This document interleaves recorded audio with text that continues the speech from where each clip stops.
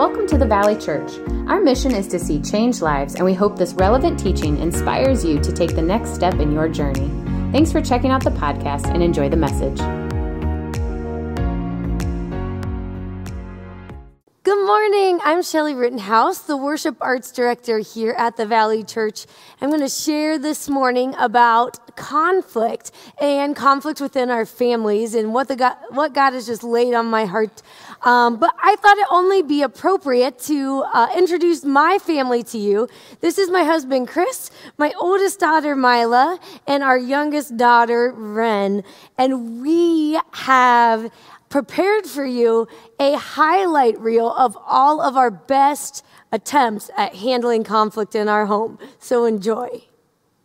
Do we argue? Maybe sometimes.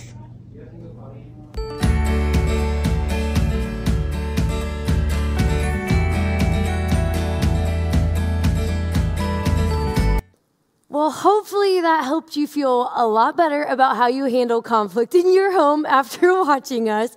And maybe some of you related with Ren when she was like, I'm done, okay? Maybe that's how some of you think when you come in counters with conflict as well. So today we're going to look at conflict and conflict within our families, conflict within our marriage. And believe it or not, conflict, no matter how much you would like to avoid it and how much you may be done with it, it's just inevitable, all right? You are an imperfect person, in case we didn't know. Let's all have a reality check. We are imperfect people, and we are married to imperfect spouses. We have imperfect parents, and we have imperfect children. And as long as there are two humans in a room that have two separate brains, there's bound to be conflict at some point in time. This shouldn't surprise us because in John 16:33, God tells us that in this world we'll have trouble, right? But he said to take heart, he has overcome the world. So let's just do a quick check right now. If you have a piece of paper or a napkin, or we get really creative sometimes when it comes to finding something to write on at our house, grab that if you could. And I would just like you to use a line graph, and we're going to look at how close we are, how good things are with our family. Also, I'll do a heart over here on one side, and this is time, okay? So if you had to draw a line for your marriage, starting at the beginning of your relationship with your spouse, what might that look like? Was it really hard at first, and then it got better, and then it went back down? Or maybe things were just super awesome, and we're doing this. Maybe there's some stair-step action going on. I don't know. But these are going to be really good indicators as we unpack Scripture together today. So I think it's going to be valuable if you just take a minute and jot that down, okay? I did this myself, and you don't have to show anyone. You don't have to show your spouse. That might create conflict. No.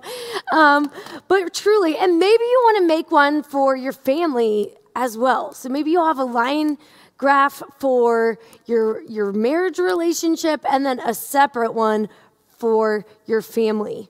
But you're going to not regret kind of making that quick self-evaluation as we kind of unpack Scripture. It's so funny. When I Googled conflict brings, it came up a bunch of like possible search options. It was conflict brings catastrophe, conflict brings destruction, conflict brings violence, conflict in marriage, and religion brings conflict. I get really light subjects, right? But a synonym for conflict is battle. I felt that was like super powerful. And one of the things I love about God, honestly more than anything else, is how his view is often very conflicting to the view of everything else. You see, he doesn't see conflict like Google does. God sees conflict as an opportunity for unity. I just really like that. God sees conflict as an opportunity for unity, for closeness, for oneness. And conflict, when we encounter it, it leaves us with two choices, okay? Our lens of perception, and then how we're going to handle it, right? How we look at the conflict, and then how we attack the conflict that we are involved in. God desires unity. 1 Corinthians 1:10 says, I appeal to you, brothers, by the name of our Lord Jesus Christ, that all of you agree, and that there be no divisions among you, but that you be united in the same mind and in the same judgment. You see, where there is unity, there is victory. And where there is victory in your marriage, there can be victory in your family, there can be victory in the body of Christ. But we have to learn how to gain perspective when we come and counter conflict, right?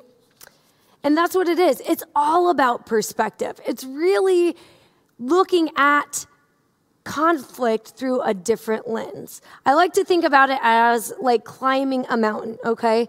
If I think about myself climbing like a steep cliff side of a mountain, you might think of sharp edges, you might have scratches on your hands, dust going in your eyes, you might have a little bit of anxiety or frustration. And you know what? That's a little bit like conflict. When we're going through situations that are tense, that maybe are situations we didn't want to find ourselves in with someone else, all of these emotions arise, and that's what the enemy wants to capitalize on. All right? But what I want you to see is how God sees conflict. God sees conflict as an image like this.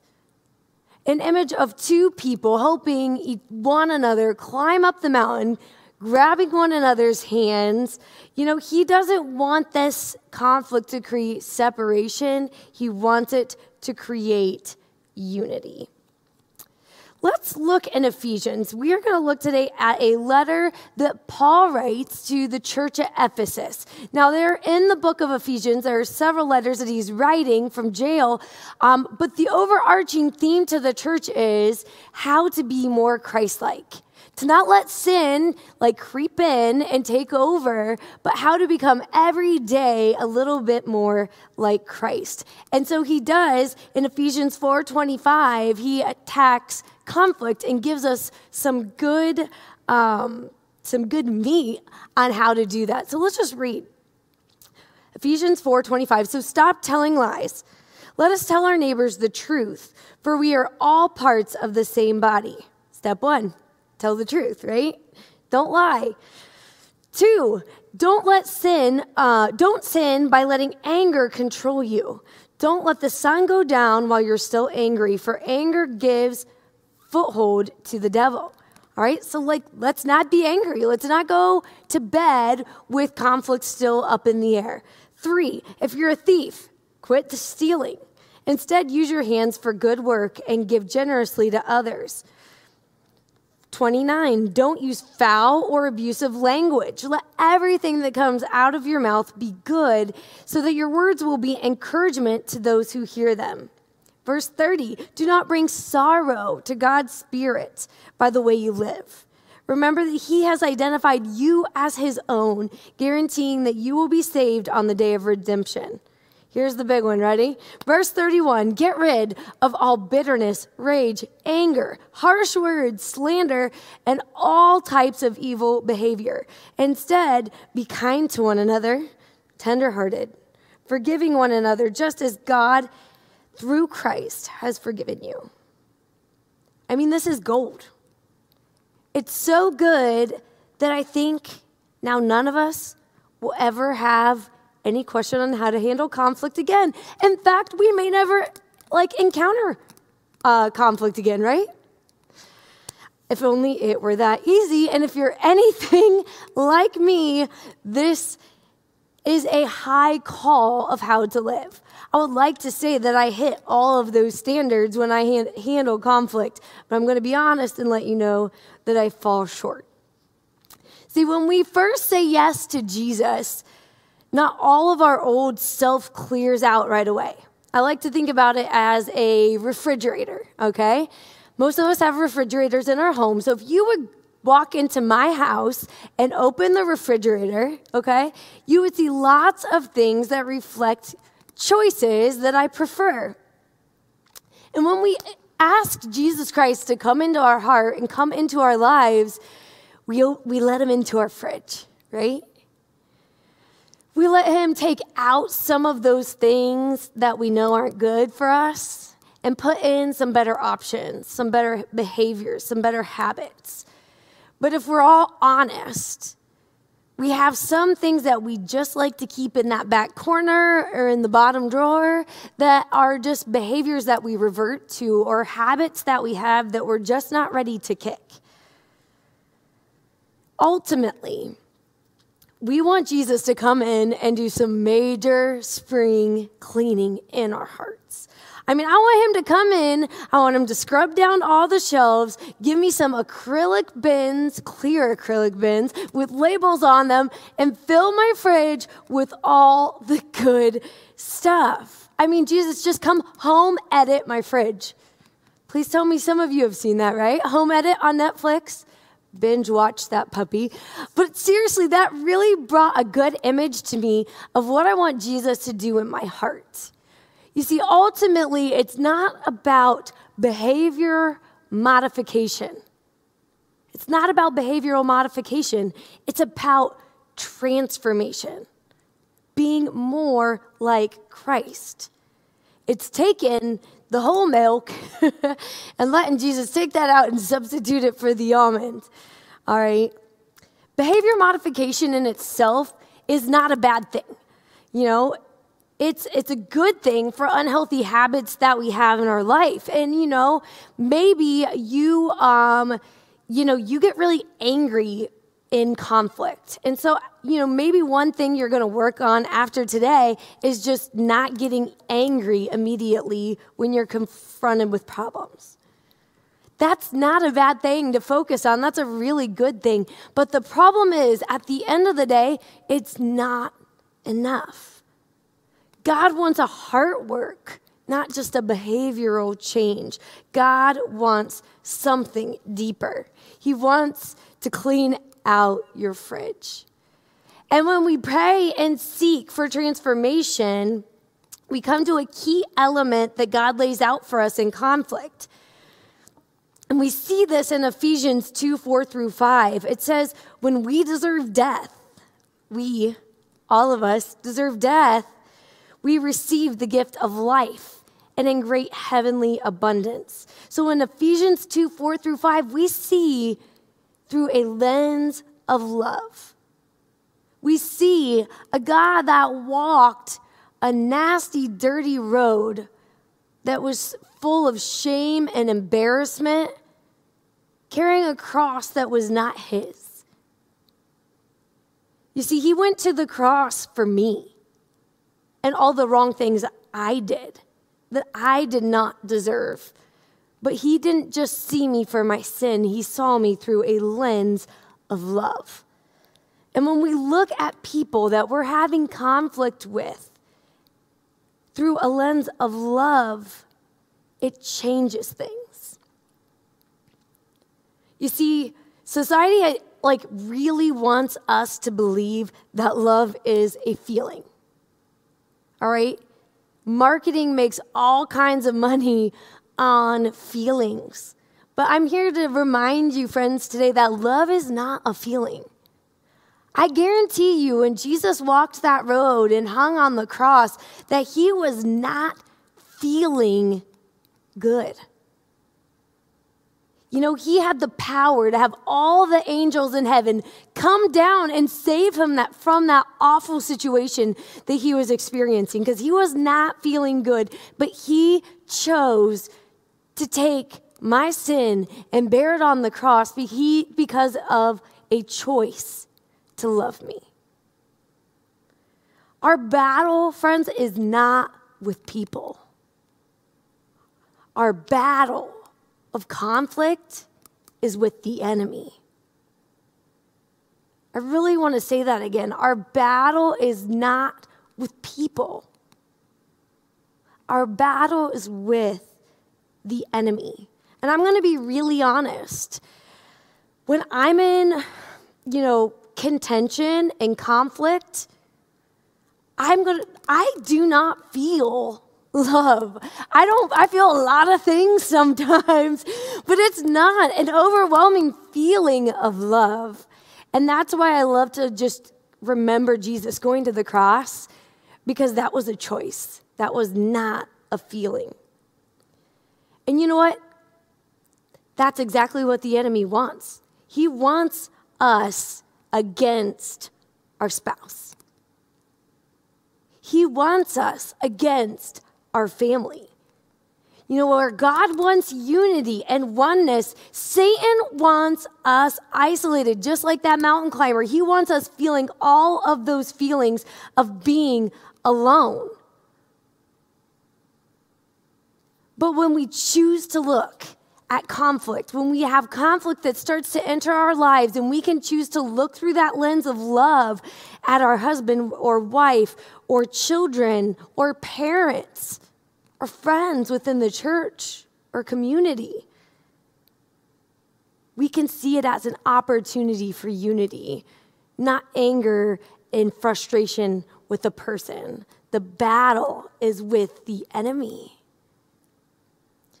And when we look through that lens of love, the enemy loses a foothold.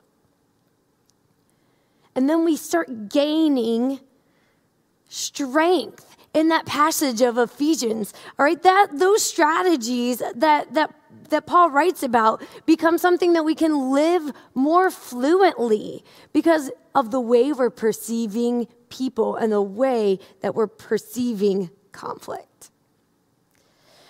Plans are good, amen? I don't know if you're a planner. I have two sisters. One, I would say, plans out is a hardcore planner. I aspired to have her planning. And my other sister, I would say we have similar planning strategies. Sometimes she's even, I feel like, more spontaneous than I can be. I might be somewhere here in the middle. Might depend on the day. My little sister and I might switch spots. But I think even if you don't like to have a plan, we could all agree that on some situations, plans are good. So I would say a game plan is good. I'm guaranteeing you if an NBA coach goes out to play a basketball game and has no plan or strategy for that game, he's probably not going to do very well, and he probably might not keep his job. Same thing with war. I'd like to know that whoever I'm going to war with has a plan and a strategy for attack. And I will say I'm even about the meal plans at our house. So why are plans good? Well, they help train, prioritize, and help us just work more efficiently, right? We have in mind the end, and we can kind of work through things that we've already kind of scaffolded for ourselves. Healthy relationships start with that lens of love. That's super important. Being able to have that transformational heart moment and being able to see people as who they are and not their sin, right? Recognizing the enemy. And the second thing is just to have a healthy game plan for conflict, because we know it's coming, right? How do you naturally respond to conflict? Maybe you'll relate with one of these feelings. Maybe you just avoid conflict in general. When it comes your way, you just got to do your best to get out of it. Maybe you raise your voice. Maybe in conflict you revert to stubbornness or get angry. Maybe in conflict, you just become overwhelmed with emotion or sadness to the point where you just have a hard time even communicating your feelings. Maybe sometimes we get defensive. If I have to personally share how I handle conflict, I feel like innately my voice just raises. That was even before children. This has been a lifelong, attempt at just really trying to control the volume of my voice when I get in points of contention. I also get really stubborn. I don't want to say it's stubbornness just to forgive or say sorry. I want to say it's more stubbornness just to solve problems now. I don't like problems. I don't like conflict. So I get this stubborn sets in and it's like, all right, I'm getting this behind me and I'm getting it behind me right now, right? So as I prepared today and I prayed over today, I listened to sermons and podcasts and all kinds of strategies that people use in their marriages and relationships. And I just wanted to share some of these with you because they've been valuable to me. And having a game plan for when we come across conflict is going to be important because we can know how we are going to attack this. The first thing I found really helpful was to have a place in your home designated for having important conversations. This sounds kind of silly. At first I heard that and I was like, okay. But really, this might be the most important conflict resolution strategy Chris and I have made from reading all of this is that knowing where we're going to go for conversation. We have a house that has kind of an open concept. So our living room and kitchen and dining area are all in the same area. That's not a good place because that's where our kids often are. If we go upstairs, we have our bedrooms and we have a playroom. We usually had our conflict or important conversations in the bedroom. And I heard it said, and I just wanted to share this with you, that conflict should never be handled in the bedroom. It's said that the bedroom is for three things. Ready? Serenity, sleep, and another three-letter S word that I'll let you figure out, okay? And as crazy as that sounds, because that seems like a natural place to kind of like hibernate to, it really has been helpful for me to leave that space when I encounter conflict. Then you're not keeping a place that should be a peaceful environment for unity and oneness and rest. Those important conversations and any words of hurt that may come out or, anything you might want to replay in your mind, it didn't happen in that space. So I'm just going to challenge you to pick a spot in your house where there are limited distractions, you can have good eye contact, and it's not your bedroom, all right? The second tip is to just kind of start with a personal MRI. This is before you even, go to the person about the conflict. I like to, you would never guess, verbalize out loud how I am feeling. And so sometimes I don't know how I'm feeling until I have a conversation with someone and then it comes out and I'm like, oh yeah, that's it. But that's not always good, right? Because that's not always good, one, for filtering your words. Two, sometimes if you're going to someone else, there's a real fine line between going to someone for wisdom and saying the right things, or prayer requests can get real gossipy. We never want to share anything about our family or our spouse that we might be later embarrassed of for them or for us. We want to honor them in that way. So I found that taking a journal and just writing out your frustrations, getting out your emotions, and sometimes you might find out that there's really no conflict at all. That it's really a bunch of little things in your mind that just became a big thing that wasn't a big thing. Or you might have a valid conflict that you need to go through, but it's able to help you kind of bullet the problems that you want to address when you do come together for that conflict resolution. The third is there are fight and flight responses. I mentioned my stubbornness, right? For the fight, but there's also the flight. And sometimes when we're having intense conversations about things that we're passionate about, there are things that trigger emotional responses, and sometimes those make your emotions run incredibly high, and you might just need a moment. So it's nice to kind of just give your spouse and your family the freedom to have a timeout. Maybe it's 2, maybe it's 3. But during your conflict, you might just need a half an hour to go walk around the block and be like, hey, I'm going to need a minute to just blow off some steam, but I'll be back here in 30 minutes if that's okay. Having a time to return to that conflict and acknowledging that you're not avoiding it or running away from it is really important. And setting a time, I would say less than 24 hours from that conversation, if at all possible, lets your spouse or family know that it's important to you to finish this conversation and to resolve this conflict. It's just valuing one another's emotional needs. Another tip I heard was to communicate the severity of an issue. This is another one that Chris and I have been implementing in our house. And it sounds crazy because you might just say, Shelly, your teacher in you is like creeping out. You know, maybe that's good for the classroom, but like, I don't know about my marriage. That kind of seems a little elementary to me. But I promise you, there's a reason for it. And that is this, that if I ask Chris to meet me in her spot, you know, hey, I just need to talk to you something, it's like a level 8. That gives Chris a couple minutes to like absorb the fact that this is something that's important to me, right? He's like, oh man. But no, he can really know like that this might take a minute, you know, and that Shelly might be really upset. And then when we come together in that space, he's not going to lead off with something before we've, you know, had much conversation that says, this isn't a big deal. Because I don't know about you, but nothing hurts more than someone devaluing how I feel. All right? No weaponizing. Again, it said that in Ephesians. We know our family the best, and we know how to hurt them the best. So don't weaponize each other. Have a conflict curfew. Again, silly, but my dad always said, nothing good happens late at night. And you know, I just thought that was a thing parents said to their kids until I became more mature. And I realized that, you know what?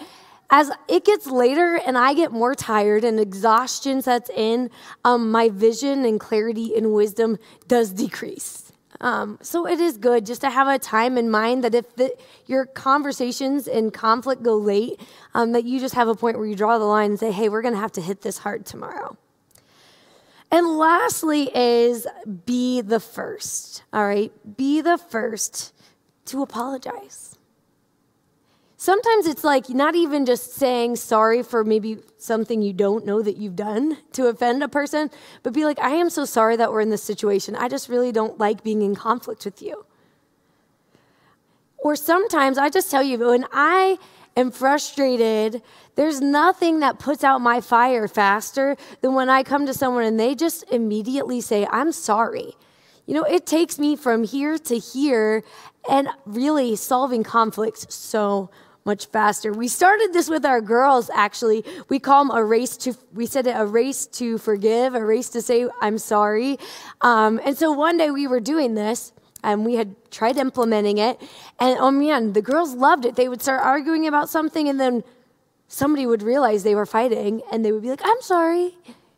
And I was like, wow, this is magical. And Mila woke up the next day, and she goes, hey, are we still playing that sorry game? And I was like, we are playing that game every day for the rest of our lives. It really worked. They were excited about it. In fact, before I even knew that my sermon topic today was going to be on conflict, Chris and I had a conversation about really how the voice levels in our house were going from like 0 to 8 really quickly. And we decided we need to do something about this because we don't want conflict in our house. We don't want to fight. And we need kind of like a self-check to ourselves. And so we started, and this is all before I even started reading in Ephesians, we started a Love Is Challenge. And each week we were looking at a different part of the verse from 1 Corinthians 13, 4 through 8. And I just used this letter board right here to set in the house. And it would change from week to week. So we'd leave love is, and then we would change, you know, it would be patient, and then it was kind. And, you know, every single week it would change. So if you have kids, and maybe you recognize some of the things that I did, this might be a fun way of just kind of implementing conflict resolution speed limit signs in your house, visual reminders just to help you remember love is kind, love is patient. Well, are you ready? Let's pull back out those graphs that we looked at right at the beginning that I had you scratch out, all right? How is it going? I want to go through a couple of charts that I feel like maybe some of us wrote. Maybe what your chart looked like this. It either started up here and went down, or maybe it was down here and went up and went down. Either way, okay, it is trending downward. And what I'd like to put is on here as a dot would be right here, or right here, is conflict. So there was a point in your relationship, and maybe it was really early on, or maybe it was down here a little ways.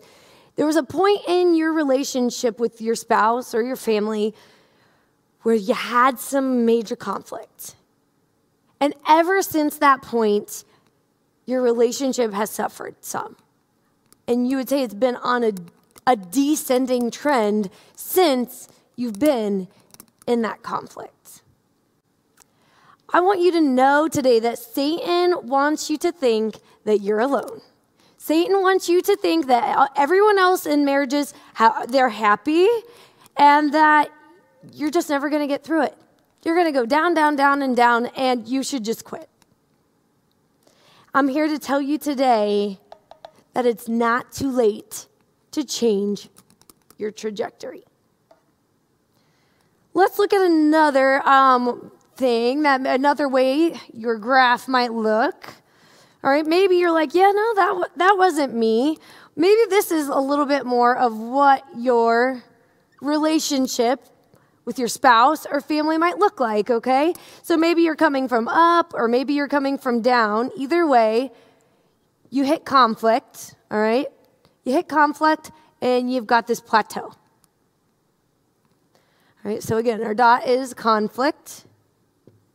You come from a good place, or you come from out of a bad place, but once you hit conflict, you just plateau. And you could say, Shelly, we've been plateaued for 10 years. Nobody else is like that. And I want to let you know today, I just want to speak truth into your life, that is what Satan wants you to hear. Satan wants you to think that you're stuck and that you've done your best, you're alone, everyone else is happy, you'll never figure it out, and that you should quit. I want to let you know that you're not alone. There are other people watching today. In fact, there is a statistic that says 70% of couples get stuck on a contentious item for long spans of time. And when you get stuck in something like that, I say go get some Christian counseling. Get some wisdom spoken to your marriage. Keep working. Put in that lens of love. Come up with a conflict plan. Because guess what? It's not too late to change your trajectory, and you're not alone. Maybe your graph looks like this. I promise I'm not doing 20 of these. All right, maybe you started up here. You had a great relationship, and then you hit a conflict, and it descended a little bit, okay? Until you got at the next conflict, and then it was weird and okay for a little bit. Maybe it plateaued even out this way until you hit another conflict. And then you're like, that again. All right, so you're, again, trending down every time you come into conflict. Maybe you're just avoiding conflict. Maybe you're avoiding conflict at all of those spots.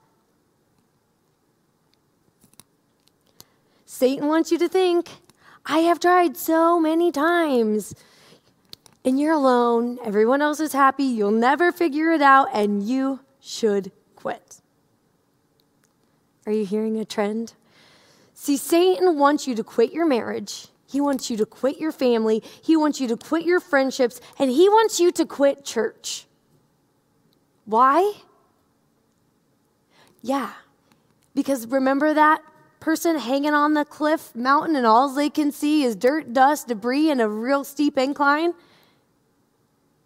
He wants you to feel alone. He wants you to feel isolated. He knows the threat of unity. But I'm here to tell you that it is not too late for your marriage. It is not too late for your family, that we can start having a transformational heart change. We can start today and change the trajectory of our relationships. This is my favorite graph right here, okay? This is what I want my relationships to look like, okay, as we come up from wherever we just landed, all right? So we all are landing down here because we weren't happy with how we were handling conflict in our relationships. This is where I want to start. I want to start going up. And every time I have conflict, it might take me a minute, right? But then my relationship with my spouse, my relationship with my family is going to increase. Our closeness, our unity, when we get through that together, is going to increase. And when we hit conflict again, it might take us some time. But when we look through the lens of love and we have a game plan for our conflict, it's going to bring us closer together. All right? And this is the coolest thing right here.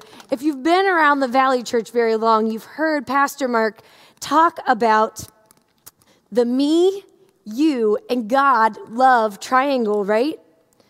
Which just is like this.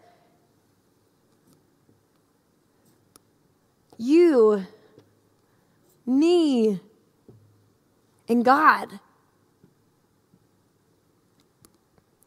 The more I become more Christ-like, and the more my spouse becomes more Christ-like, we not only become closer to God, but we become closer in proximity to one another.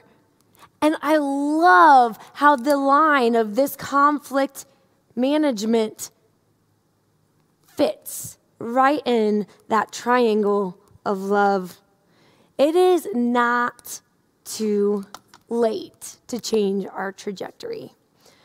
What if we could improve our skills in gaining a perspective of our lens of love? Because that's going to take a minute, right?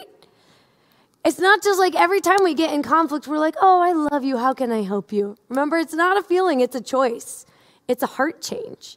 What if we gave grace instead of finding defense? What if we saw hurt and insecurities and needs and we see the enemy trying to creep in instead of just feeling angry? What if we start using conflict as an opportunity for unity in our relationships?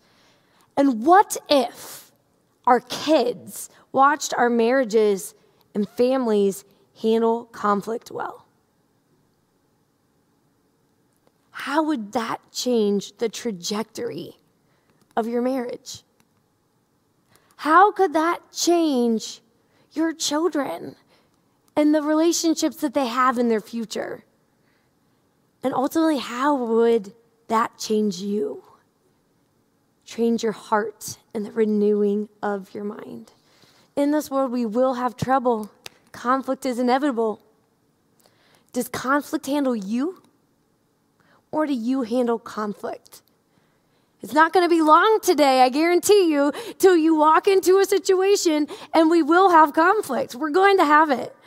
It's how we will choose to use it with those people that are around us that we love. I want to challenge you today that as you go out, finish your day, to just think about your relationships, your graphs, and where they are and where you want them to go. Because, guys, it's not too late to change the trajectory. Let's start using conflict for an opportunity for unity and look through that lens of love. It's been so good to dive into this together today. Know that I'm going to be praying for you and your families and your marriages and the opportunity for unity in those relationships. And I would appreciate any of your prayers for mine. Have a great day.